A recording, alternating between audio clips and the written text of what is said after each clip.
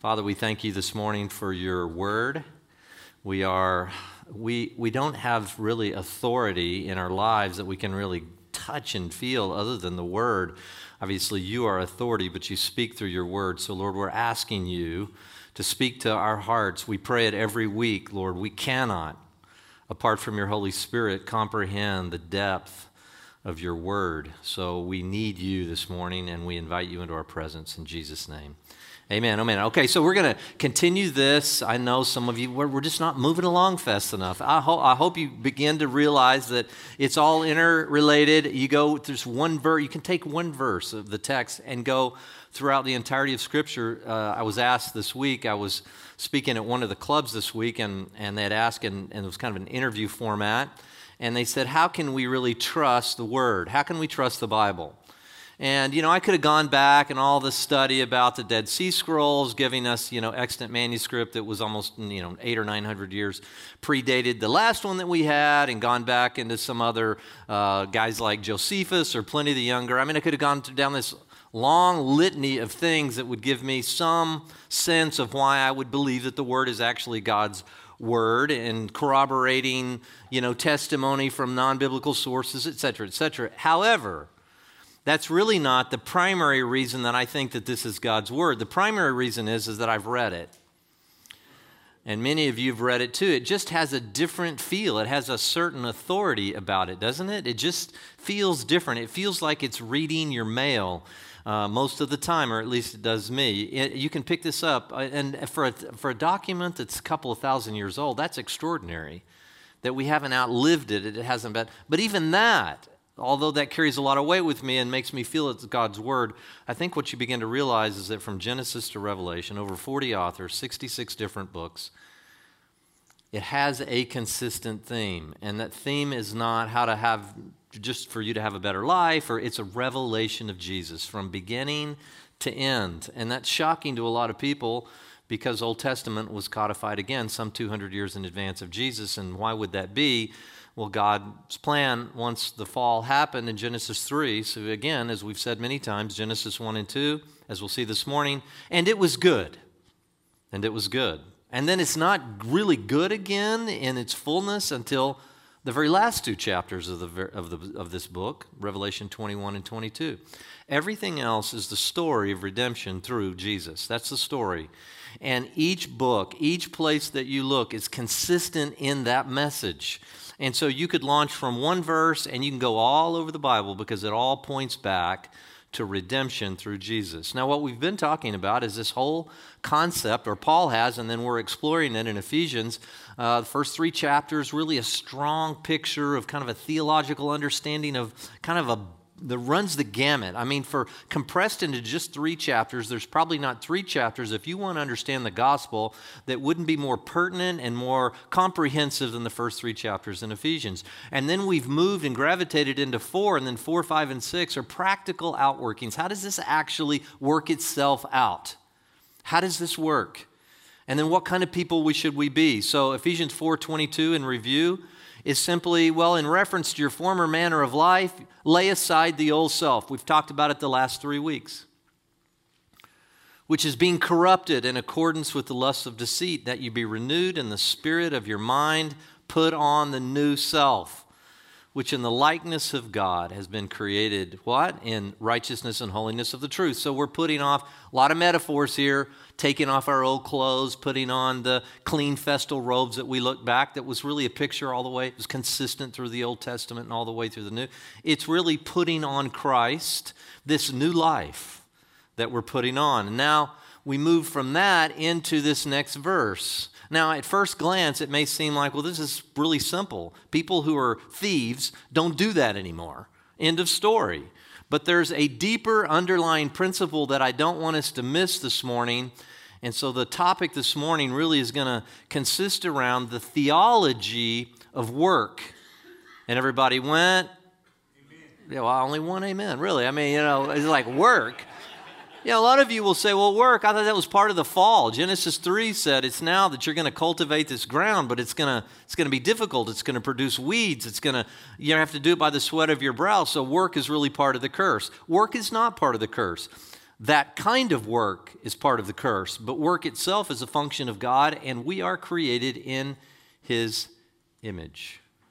So Ephesians chapter 4, verse 28, listen, it says, "He who steals must steal no longer, but rather he must labor, performing with his own hands what is good, so that he will have something to share with one who has need." Now, this is more than just something about, well, you were a taker and now you should be a giver. This is something insightful here that we can grab hold of that really lead to, and I'm going to use some of the new atheist terms, and they're right, but they get to it wrongly.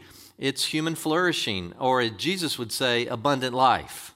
Do you want abundant life? Well, work is part of the abundant life that was actually given to them in the garden, and we're going to look at that this morning.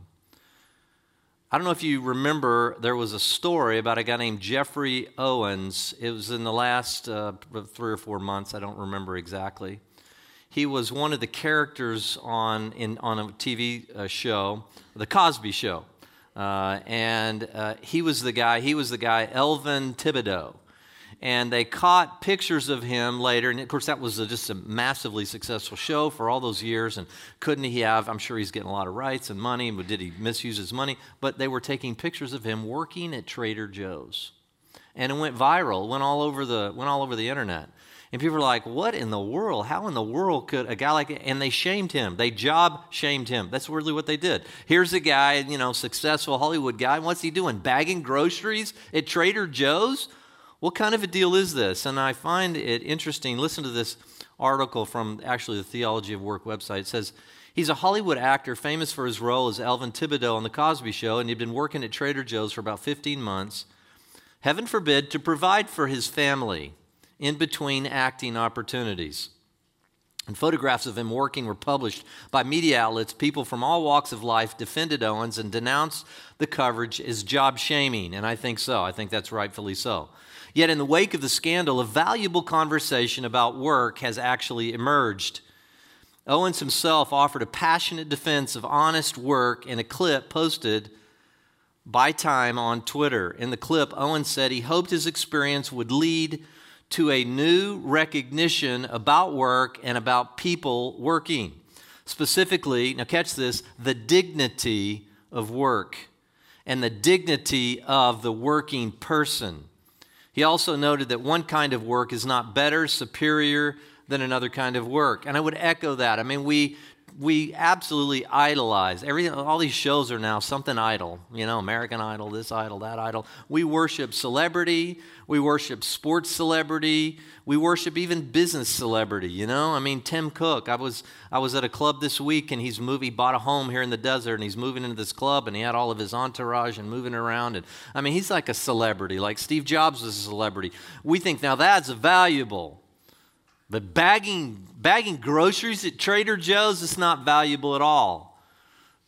Not biblically speaking. It's very valuable. It's very valuable.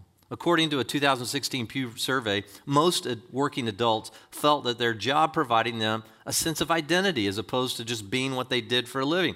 70% of Americans in this 2016 General Social Survey agree that they would enjoy having a paying job even if they didn't need the money. Heaven forbid. Moreover, Gallup polling shows that 92% of working adults were satisfied with their jobs in 2017, up from 87% when the question was first asked in 93. These positive feelings toward work may come as no surprise to many. In fact, social sciences have long linked work to human happiness and well-being. For example, the prominent social psychologist Jonathan Haidt posits in his book, The Happiness Hypothesis, that, by the way, this is a secular book, that human happiness and well-being are fundamentally connected to work. I have his book. According to Haidt, humans have a basic drive to make things happen. Remember that. Human beings have a basic instinctual drive, I think it's because we're created in the image of God, to make things happen. I agree with him. And most people fulfill this need through work. Alongside a couple of other factors, he argues, work provides a sense of meaning and purpose in people's lives. Now, biblically, this desire to make things happen, is this a justifiable position? Well, I think it is, so let's go back to Genesis. So Genesis, if you would, Genesis chapter 1, verse 26. Now, many of you, you'll know this well. You will have read the first 2 chapters, the creation story.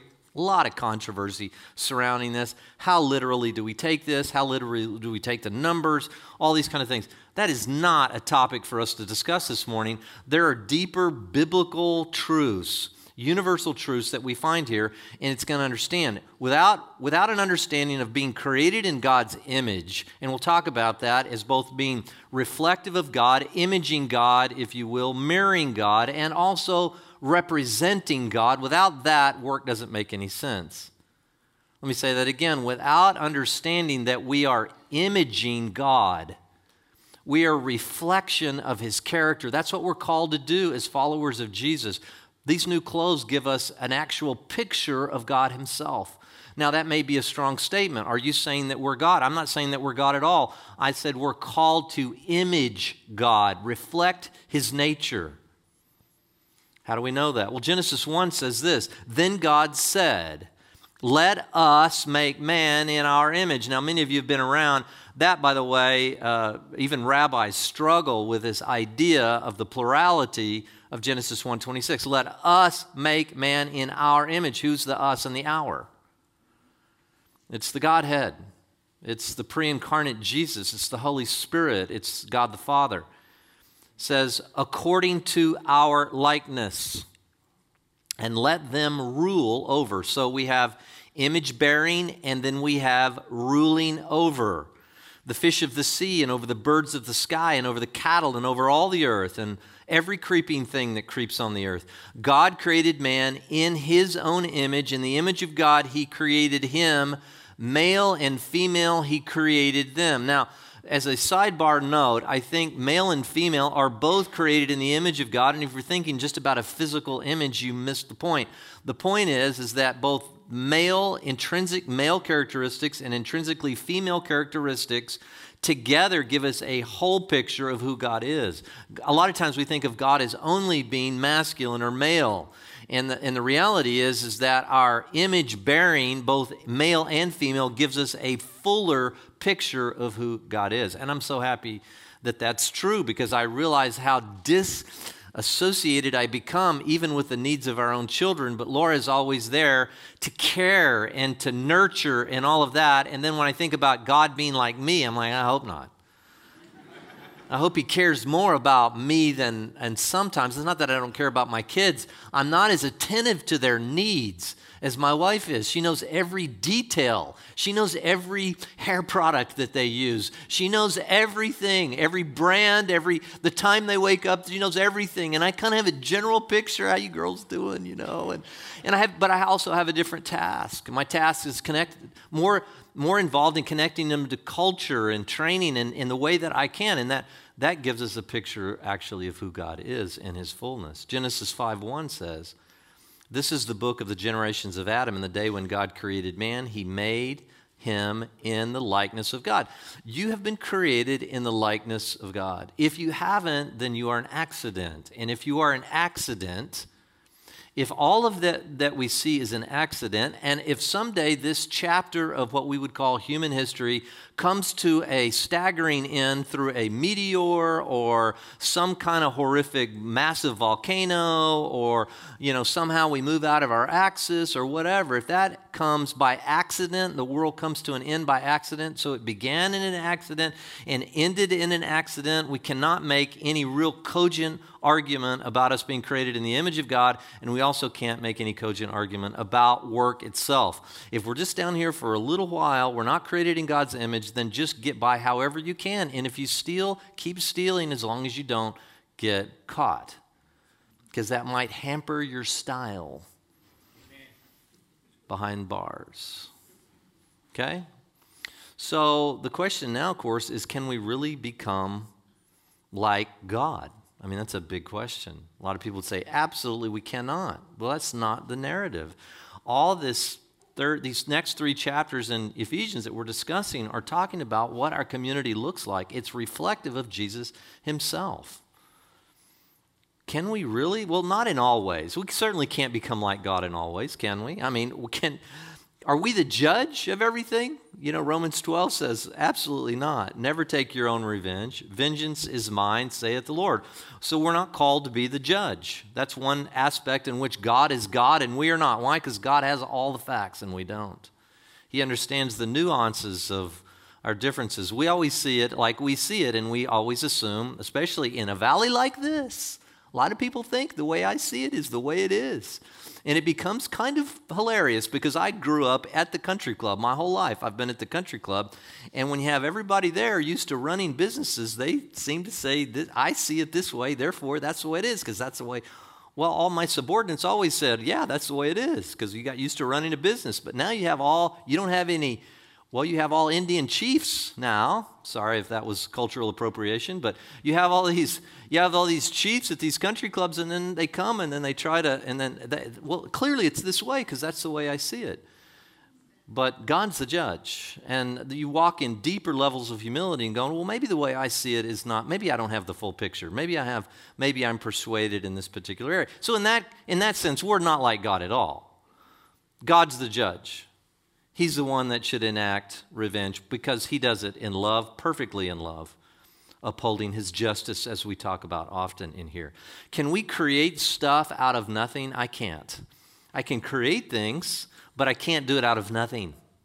God does that. It's the realm of which God makes God God. God is outside of time and space.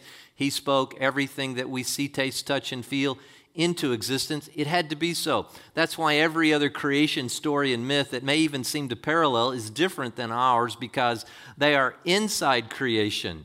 Those gods are part of creation, then creating. And they say, well, where did the gods come from?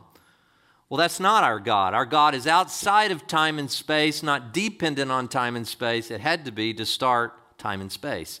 And so our God, by definition, is different than all other gods, by the way, in case you didn't know that. So I can't be outside of time and space. That's the unique realm of God. That's what makes him God. That's why we worship like we do. So we take this seriously. We can't maintain the cosmic Goldilocks zone. No way. Can we keep everything spinning? Can we uphold Kepler's laws? Can we keep everything? If we were just a little further away from the sun, we would freeze. Just a little closer, we would burn up. All these things. Can we keep the nuclear fusion in our star, the sun, going so that it provides the light? And we maybe talked about this at various points. It takes one photon created in nuclear fusion, takes it sometimes 1 million years to get from the core of the sun to our skin. 1 million years to work out through all the zones and the convection zones and all this. And eventually it goes flying at 186,000 miles a second, having been transformed from X-rays and gamma rays, which are 10,000 times as powerful as a normal visible light. Otherwise, it would have burned us up. Can you keep all that in control? Can you keep that working and the distance? And they call that the cosmic Goldilocks zone. Everything has to be perfectly fine-tuned for us to be here. One tiny little slip in all of these massive laws, and we are toast. One tiny slip. It's extraordinary. That's the realm for God. I can't keep on top of that. I can barely keep on top of my taxes. And I'm going to keep everything spinning at this rate? No, not me. That's for God. Can we control others and accomplish all of our plans? No. But God does. He says, my words never fail. Once they come out of my mouth, they will accomplish the purpose for which I sent them. That's the realm of God. In those ways, we cannot become like God. It's clear, we cannot become like God. However, again, and I'm very indebted to this organization called the Theology of Work, by the way. I'm deriving very much of their outline, this second part of this lecture or sermon this morning, and I will just simply say that I appreciate their depth of insight and work on this. Their quote is simply this: however, God is a creator who does these. He works in the material world. We can do that. He works in relationship. We can do that. And his work observes limits. We also can do that. We do have the ability to do those things. All those things we can do. This other stuff, the realm of God. His immutability, all of his attributes, he is inimitable. There's no question about it. We are not. He is. But we can do these things. In fact, it's called the creation mandate. if you don't know or heard that, or the cultural mandate. It's what we just read. It's our mandate to take dominion, and then all that flows from that. Anthony Hoekma, one of the great theologians from Calvin Theological Seminary, says, God commands man to be fruitful and to have dominion, and this is commonly called the cultural mandate, the command to rule the earth of God and to develop, now catch this, a God-glorifying culture. What work does, a culture doesn't emerge apart from work. Okay? Without work, we cannot create culture. And the call, etymologically, if you go back to our word, the Bible in Genesis 2:15 says we were called, God planted it, and then we're called to cultivate it and keep it. That word cultivate is where we get our word culture. So we think, culture is the domain of the secular. No, it's not. It's God's domain. We, as followers of Jesus, should create now a kingdom culture, which is a culture of honor as opposed to, a secular culture that honor is not very highly valued in our day, is it? It's brutal. But we are called to cultivate and keep, or if you will, create culture. Well, how do we do that? As I alluded to earlier, we must mirror God or image Him, and we must represent God as ambassadors of Christ. We've talked about it often here.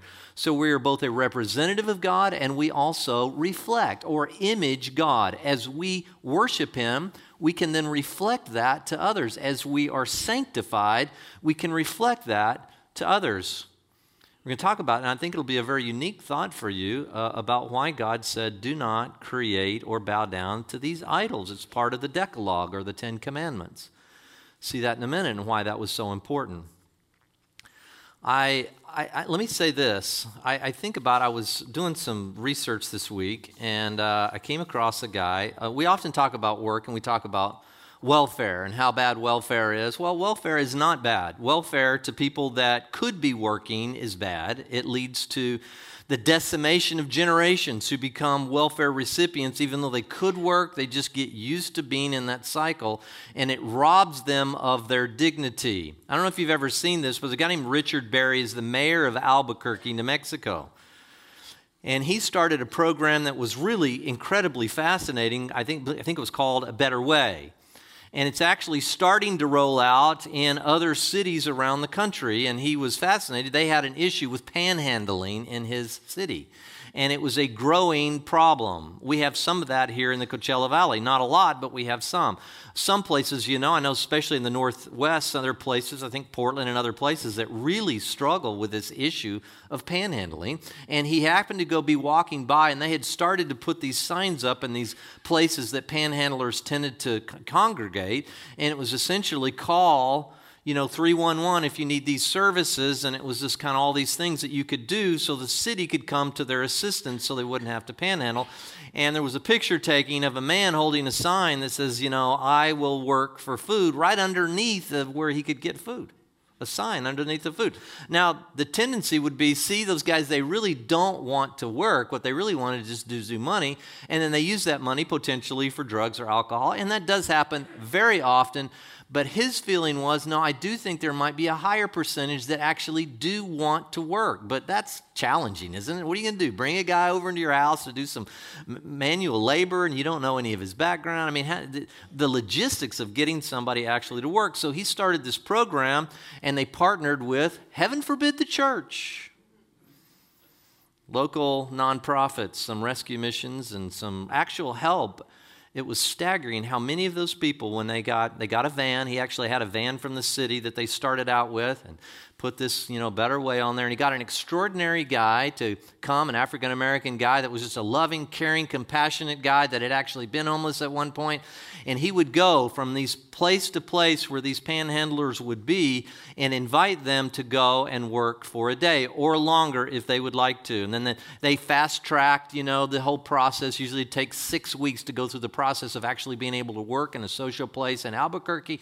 And they fast-tracked that thing and got it down to where they could actually come in, make $9 an hour, get one meal per day, and actually begin to live in a working environment. And it has been staggering, the results from what's been going on.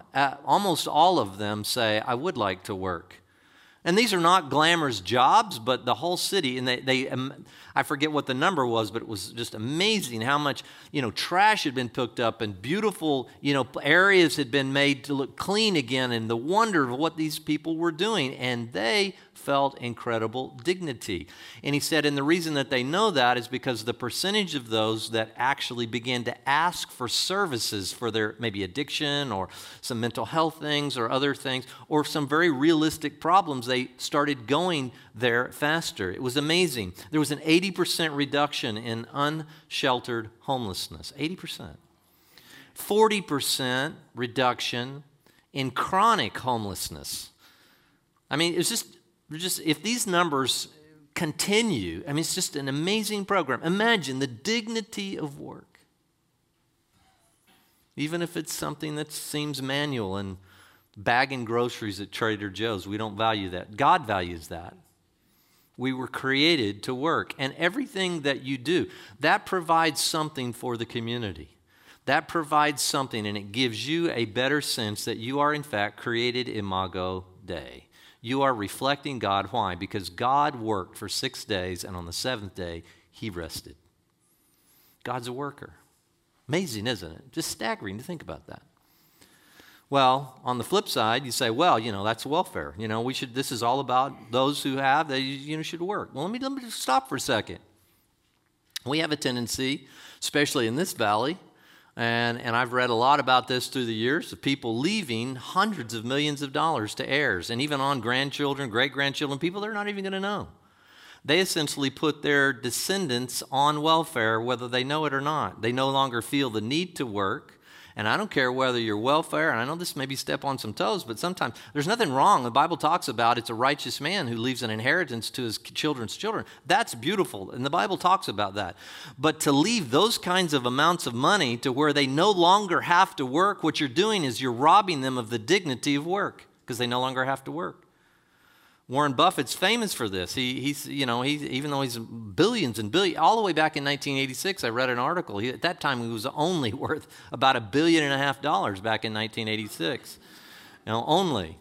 But he had already determined that he wasn't going to do that. It was fascinating. He said simply this. He said, my kids are going to carve out their own place in this world, and they know I'm for them, whatever they want to do. But he believes that setting up his heirs with a lifetime supply of food stamps, notice his language, just because they came out of the right womb can be harmful for them, and it's an antisocial act. To him, the perfect amount to leave children is enough money so that they would feel they could do anything, but not so much that they could do nothing and rob them of the dignity of work. Now, that's either true or not true. It's not necessarily biblical it comes from the Oracle of Omaha. But, maybe there's some truth in that. John Levy, executive director at the Institute in San Francisco, has spent the past 5 years studying the effects of inherited wealth on 30 families. He concluded that many wealthy children experience considerable suffering and deprivation because they have little self-respect. It's hard for them to take much satisfaction in their own accomplishments because they always suspect that their successes are at least partly the result of wealth and position that they have inherited. And then Ross Perot, the old Ross Perot. I'm going to take this presidency. I'm telling you, I'm sorry, I just had to do that. That was bad. I didn't think of that before, but I just could not do it when it popped into my head. I need a better filter, don't I? Ross Perot says, if your kids grow up living in fairyland thinking that they're princes and princesses, you're going to curse their lives. I don't know if that's true or not, but he believes that's true. Parents who want to encourage their offspring to work and provide them a little extra money besides can create incentive income trusts designed to match or double the child's salary. The trust can also be set up to pay out principal if a child achieves some objective, such as attaining tenure at a university or even holding down a steady job. So, there are other alternatives to just disincentivizing your kids down the road. Now, some of you have done maybe an extraordinary job with your own kids, And they will actually take some of the wealth that you've given them and use it in a way that you would have. And in that way, I'm sure those kinds of pass downs are very good. And again, this is not about not leaving anything for your kids. I think it's biblical and right to leave something for your kids, but you don't want to get them to a place where they just are on the dole.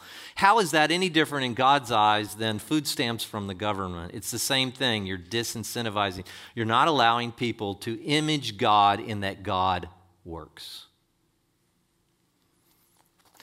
So here's the question. There are 5 categories of human work. We're going to talk about those quickly. Dominion, relationships, fruitfulness and growth, provision, and limits. To explain what that is. Genesis 1:26, as we said, one more time, God says, let us make man in our image according to our likeness and let them rule over, and it goes on, everything that creeps on the earth.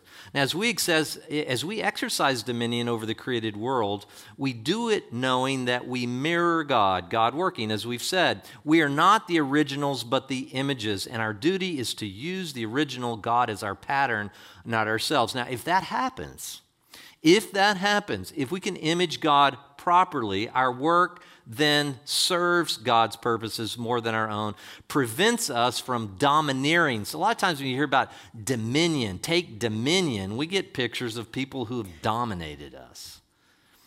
Taking dominion in the way that God takes dominion elevates people and serves people. It doesn't trample over people.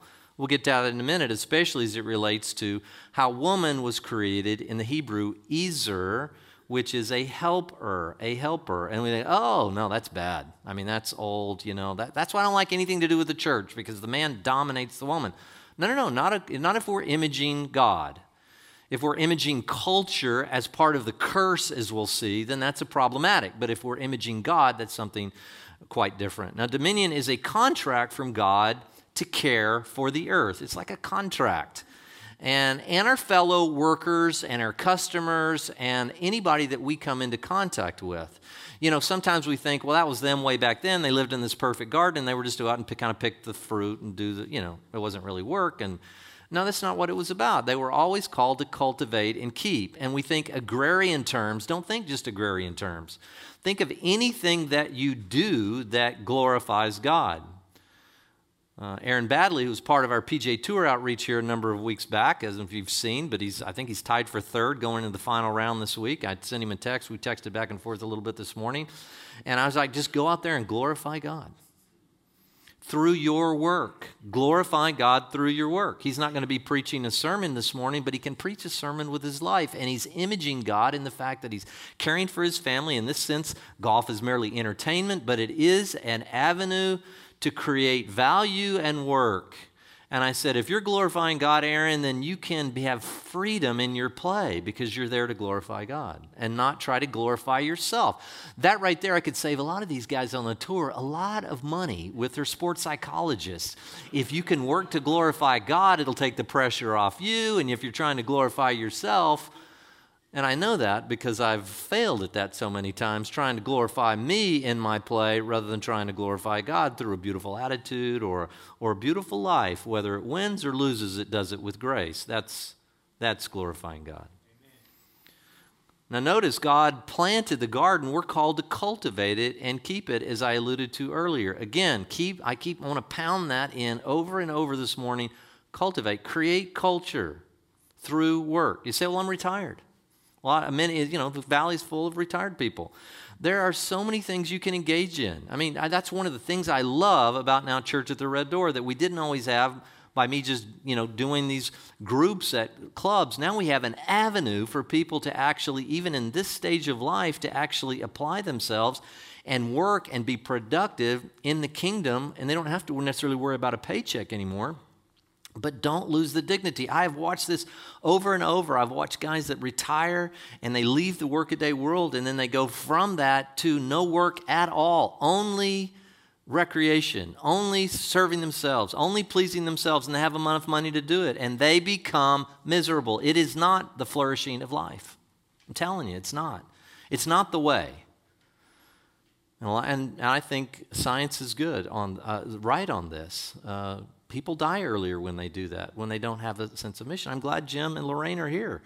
I'm glad they're still on mission, man. 82. I just got back from Mongolia. 82-year-olds don't go to Mongolia. Even Mongolian. No, I won't say that. But think about it. But it drives them. There's integrity there. There's dignity. There's imaging. There's all those things that occur when we are engaged in producing. Now, we'll talk about what kind of work that is in a minute. Now, secondly, relationships are an outcome of biblical work. This is so key. Genesis 1:27 says, He created man in His own image, and in the image of God He created him. Male and female He created them. Notice, male and female. So right off the bat, there's relationship in the work. So I can tell you to raise a family, science is clear on this. Secular science, having a man and a woman in the family is better than not having a one-parent household. Now, if you're involved in raising kids with one parent, there's grace there. God can be your ally and partner. There's grace, wonderful grace at the cross. But in the end, it's great to have a mother and a father because when they come together relationally, the work multiplies. And so when it talks about multiply and fill the earth, we do that relationally much more effectively than we do in isolation. I think most of us would recognize that. Genesis 2:18 says, And the Lord said, It is not good for the man to be alone. I will make him a helper suitable for him. So we are called to love our co-laborers. Now, especially when you're talking about building the kingdom, you're talking about this love relationship that occurs. And I see many of you who I've done ministry with through the years, and what a love relationship comes out of working. If we weren't working towards the kingdom, we would have never, say, hey, how you doing? Let's have dinner every once in a while. And then everybody forgets. And once every 2 or 3 years, we might get together and catch up on the kids. But the depth of relationship that happens is a function of work together in the fields. Spent some time again with Jim and Tom yesterday, and Jim was like, pray for laborers in the field. Notice, laborers. Jesus told us to pray for laborers. That's work. People don't come to Christ, and all this gets set up, and everything that happens, and anything that helps sustain you spiritually, even in this context, doesn't happen without work. Nothing's produced. And I thought about it the other day of how many things I just take for granted. My iPhone and this bed. Who constructed this bed? And who made this house? And all the things that we have in such a privileged society, and it was a function of relational work. Relational work. Matthew 11:29 even says that in some ways, we work alongside Jesus himself. Jesus said, take my yoke upon you and learn from me. Notice the proximity. A yoke is a picture of a labor picture. A yoke is something that was used to help plow fields. Take on my yoke. I am gentle and humble in heart, and you will find rest for your souls. Imagine rest in work. I find it to be true. Vacations are nice, getting some time away is nice, but at a certain point, it almost feels like you get more tired at the end of the vacation. But when you couple it with work and then some rest and then work and rest is more sweet. It's more satisfying. There's something true about that when I'm doing something, when I get up every day and I don't have to do anything I don't want to do, and work is just not on the agenda other than to work to somehow satisfy myself, I lose something. There's an element in which my soul is not made full, the flourishing of life again. And as you see Jesus, if you think about it, notice how I am humble and gentle of heart. When you're working alongside Jesus, you become more like Jesus. I've just found that to be true. If you're working in tandem with Jesus, it's just like you becoming more like the people you work with. The people you're closest in proximity, you'll have an effect on them, but they inversely will have an effect on you. Be cautious of who you're working with. Now, that doesn't mean that you leave the workforce or somehow you're going to go into the ministry now because all people in ministry are wonderful. People in ministry are oftentimes have the exact same problems as people that are not in ministry. So we're all called to be in those situations where we need to be affecting the other person more than that person needs to affect us, but we still need relational work. Now, this idea of men dominating women is, in fact, a result of the fall. Let me be clear about that. Men dominating women is a function of the fall. Genesis 3:16, and part of the curse, he says, to the woman, he said, I will greatly multiply your pain in childbirth. And all the women said, and in pain you will bring forth children. It is challenging to bring forth children. It's just very challenging, and there's pain in raising kids. It's a glorious task, and it's also a painful task. And in pain, he says, and yet your desire will be for your husband, and he will rule over you. See, that was not part of the pre-curse picture. It was part of the curse, and we've seen that historically. This is not an admonition to rule over your wives. It's part of the curse. Under the new covenant, we're released from the curse.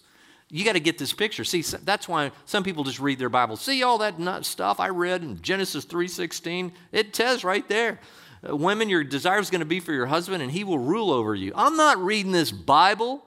Well, see, I don't understand the largeness of the meta-narrative, which is redemption and new covenant. We're not under that anymore, men. That's old covenant. It was a function of the curse, and Jesus came that we might be released from the curse. So we no longer dominate women. In fact, as we'll get to a little later in Ephesians, husbands, love your wives as Christ loved the church. How did Jesus love the church? He died for us. He served us in ways that we will still never fully comprehend. Dominating, that's the world. So if you go out in the world, you're going to find culture after culture still. I don't care, Western culture or otherwise, where men tend to dominate women. That's a function of the curse. We're released from that now. Delegation's a part of relational work. Look, at some point, delegation happens in relationships. You've got to say, okay, you do this, and you do this, and you do this. So you are now dependent upon someone else to walk in the fullness of what they've been delegated to do. And if they do that inappropriately, or there's still a representation of you. Now, sometimes that's wonderful because you're the weak link and you look better because somebody else looks great. And sometimes that's not so good when somebody else you delegate, but that's still part of the way God set it up. We don't have all gifts. We are reliant upon one another to become a working church and community. We are desperately reliant. And that's why I think, and that's the heart of what Paul's getting at here. He said, look, you need each other. Quit stealing, quit robbing, labor together so that you'll have something to provide. Not just don't, but everybody brings something to the table, and especially in the context of a community like Church of the Red Door community. I hope that makes sense. And there's just no way we can be fruitful and multiply if we are not relational in our work, as I alluded to earlier. Just no way. And when we do become a weak link, this was a problem already in the early church. Paul wrote a letter to the Thessalonians, actually wrote two to the church at Thessalonica. Listen to what he says, 2 Thessalonians 3:10. For even when we were with you, we used to give you this order, if anyone is not willing to work, then he is not to eat either. Oh, that's pretty strong. For we hear that some among you are leading an undisciplined life, doing no work at all, but acting like busybodies. Such persons we command and exhort in the Lord to work in quiet fashion and eat their own bread. But as for you, brothers, do not grow weary in doing good. He's already this thing of, hey, now I got part of a church community. I can just kind of squeeze in there, and they're generous and they give, and there's no reciprocity of work allotted here. And they would provide. Look, there's still much true need. And when there's true need, as Paul was alluding to earlier, if you can't drive we want to help you. If you need food at a season in your life, we want to help you. If you need clothing, we as a community want to help you. But when you're able then to work or get back on your feet, or maybe it's always that condition, and we will help you till the last day. That's what we want to do as a community. But if somebody has the capacity to do something. Don't just be a busybody. If it crept into the early church, it's going to creep in here as well. So next, fruitfulness and growth. Genesis 1:28, God blessed them and said to them, be fruitful and multiply and fill the earth and subdue it and rule over the fish, etc. And you can imagine a world where everyone was working for the singular purpose of glorifying God. Can you imagine that? Helping others, protecting God's earth, bringing the fullness and beauty and creativity He's instilled in His creation through imaginative work. And I want to talk about that now. What kind of work are we called to do? What kind of work are we called to do? Well, there's kind of two things here. He called us to cultivate and to keep. Now think about the garden. The garden, that was actually physical labor. Sometimes there's just physical work that has to be done. You just do it physically. But there was also to name the animals, and which gives us a picture of kind of a cultural or scientific or maybe even intellectual work. Using our minds to work is not all. Work is not just going out there and doing back-breaking things. It can be imaginative. It can be physical, but it can also be intellectual. It can be creative and productive. And I think you were created to do that. Each one of you, even if you're in a mundane job right now, Let me tell you something. God has given you a creative mind, and you can reflect Him. And with the power of the Holy Spirit, you have something to offer. You really do. And that's not just some rah-rah kind of speech. I think it's thoroughly biblical. We have to, and sometimes I think just this regimented kind of assembly line, not using any creativity, that's harmful for human beings. And to me, that is a function of the fall. Some people say have to do that. I think we're getting more and more to a place, especially with robotics and things, that people can be released from kind of the mundane assembly line types of jobs anymore and be released into more creative kinds of imaginative work. Now, I'm not saying it's going to always be alleviated. There's always going to be service industry and things. There's dignity in service and there's dignity in everything. But you can be creative even if you're just cleaning house. You can be creative. I've seen some incredibly creative people that come in and maybe they didn't have an opportunity to be educated or whatever. Maybe they just see themselves. Some people just go in and clean house. Some people come and they do flowers and they orchestrate. And maybe if some of you have seen that and you just say, there's real beauty there and it changes your whole day. Well, let me tell you something. That's imaging God. That's imaging God. It's beautiful. It's beautiful. Next is provision. Genesis 1:29. Now catch the language here. God said, behold, I have given you every plant yielding seed, surface of the earth, and every tree that has fruit yielding seed, to every beast of the earth, and every bird and sky, and moves on the earth, which has life. I have given every green plant for food, and it was so. In the end, as I said earlier, we can create nothing. We create nothing from nothing. It starts with the provider, and the provider is God. And let me tell you something. It is a beautiful thing if you can see God as the provider, because in the end, you will know that your work will bear fruit because He is able to multiply it and bring it back to you. I think nobody sees me, nobody knows, I'm overlooked all the time. If you do your work as unto God, He will multiply the effort. He is the provider, not you. That takes the pressure off. Puts it on Him. And let me tell you something, it's not pressure for Him. That is not pressure for Him. And then lastly, and in closing, is limits. That God puts limits on work necessarily. And we know this from Genesis 2:3. And God blessed the seventh day. He sanctified it because He rested from all of His work which God had created and made. So we choose to recognize our limits when we actually admit that we are not autonomous beings. It's important to say. We need God and His power. We're not infinite. We're finite.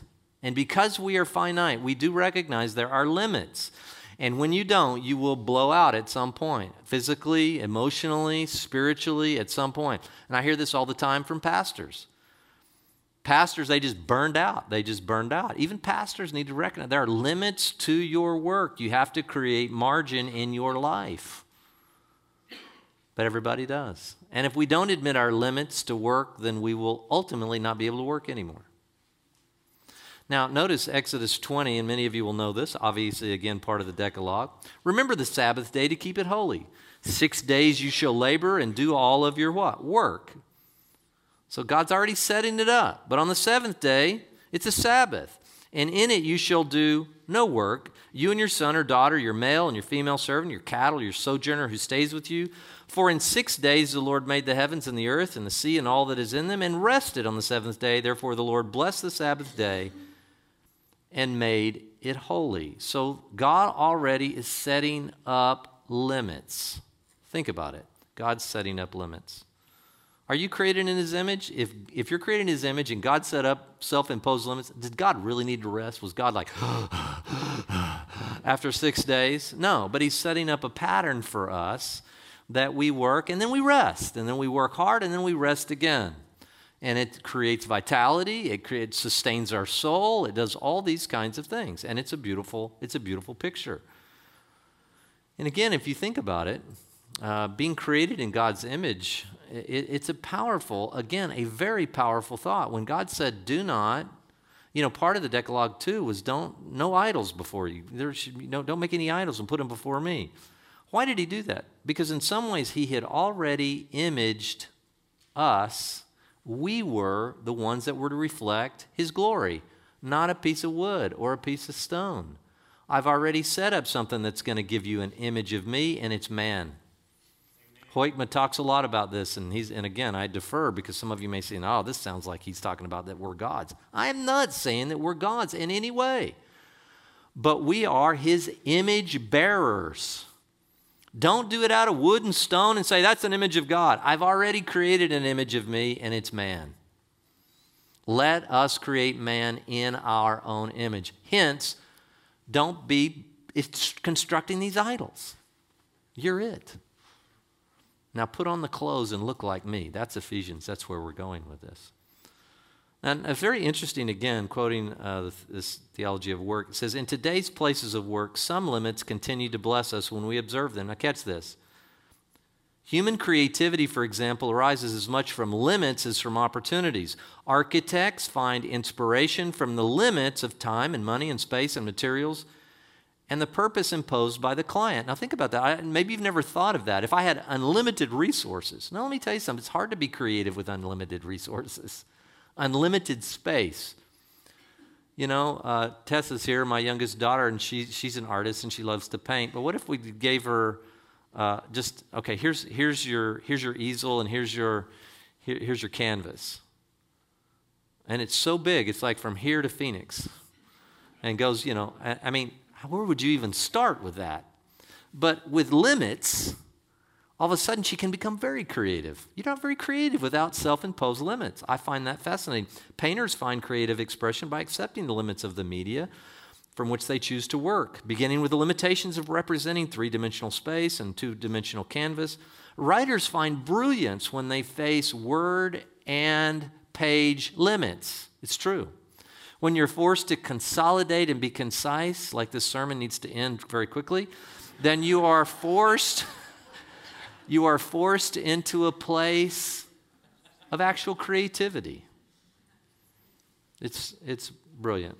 Finally, Mark 2:27, listen to the language.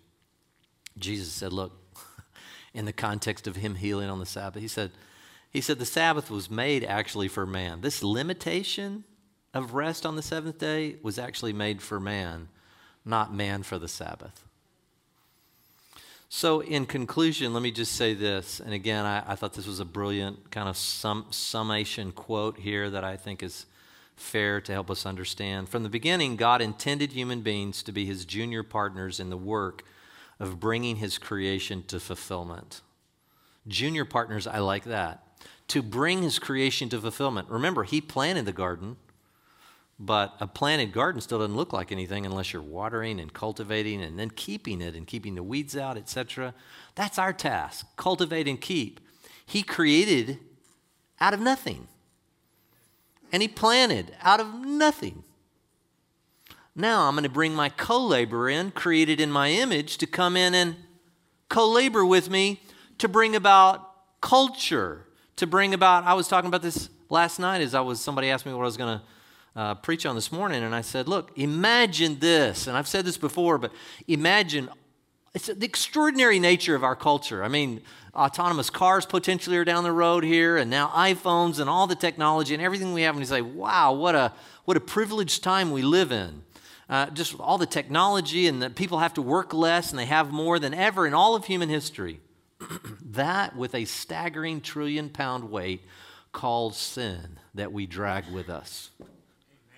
And still we see this kind of culture emerging. Yeah, a lot of it's horrific and sin is marring of all of it. But in the end, when we pull this thing, what will be to happen when we're released from that and there will be no more tears, disease? The lion lays down with the lamb. Nobody's stealing from anybody. We don't have to have any lawyers or any more. Sorry for you guys lawyers out there. We don't need you anymore because nobody's, and now we're released into full capacity production. Nobody's dying. We have resurrected bodies.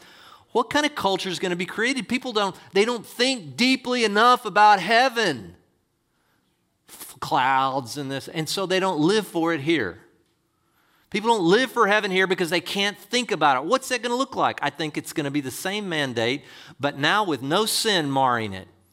Cultivate and keep. Jesus said it. He said some one day they'll be in charge of 10 cities, some in charge of 5 cities. We'll be at new heavens and a new earth without all the blight of sin. Imagine the culture that can. I think it'll be staggering when we are eternally co-laborers with God. We put a thing on Mars. What'll happen without this trillion weight of sin, this trillion-pound weight of sin? What's going to happen then?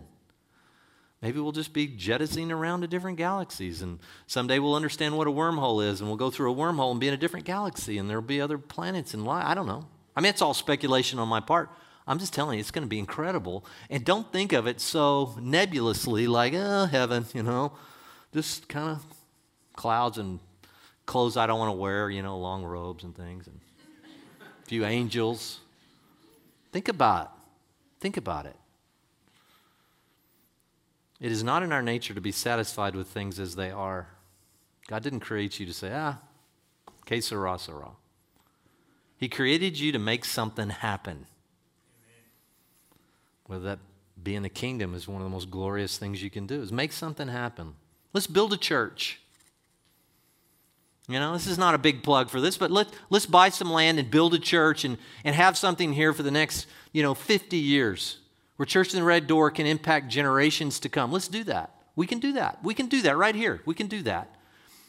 Or maybe it's something you're already doing. Going to Cuba, going to Africa, building orphanages. Do something. Make something happen. It's in your DNA. It's how God created you. And when you're restored, be restored and go full tilt until you run through the tape. And then you stand before the Lord. And then you hear, well done, good and faithful servant. He said, to receive provision of our needs without working, to endure idleness for long, to toil in a system of uncreated regimentation, or to work in social isolation, that's not what God created us for. To recap, we're created, catch it, to work as sub-creators in relationship with other people and with God, depending on God's provision always to make our work fruitful, and respecting the limits given in His Word and evident in His creation. Are you with me? That's work, but it's beautiful and glorious. And don't, just because you may be retired out there, don't say, I'm done with work. Say, I'm able to walk into a new and creative, more imaginative place of work where I can glorify God and hopefully advance His kingdom as well. Let's pray. Father, we thank You for this morning. We thank You for the privilege of being able to co-labor with You, the Creator, the one who does it out of nothing. Lord, we're called to reflect and mirror Your image, to be Your ambassadors, to be Your representatives here on earth. Those things sound glorious, too far above us. But it all starts with a relationship with Jesus. How do you have that? Some of you may be asking, whether you're watching online or elsewhere, how do you have that? You simply say, Father, forgive me. I was wrong about You. This following Jesus is much more exciting than I ever thought it would be, and I choose to want to follow You, and will You forgive me of my sins? I choose to follow You for the rest of my life. And I would say, just be baptized for the forgiveness of sins, and you'll receive the Holy Spirit, and all this will continue to make more and more sense to you. It's as simple as that. Lord, we thank You. We thank You for Jesus. We thank You for creating us. We thank You the fact that You give us life and breath. And we will worship You, not only here on this earth, but for all of eternity. As Paul read this morning, every knee will bow and every tongue confess that Jesus is the Lord. In Jesus' name, amen. Have a great time. Spend time loving on one another, and we'll see you next week.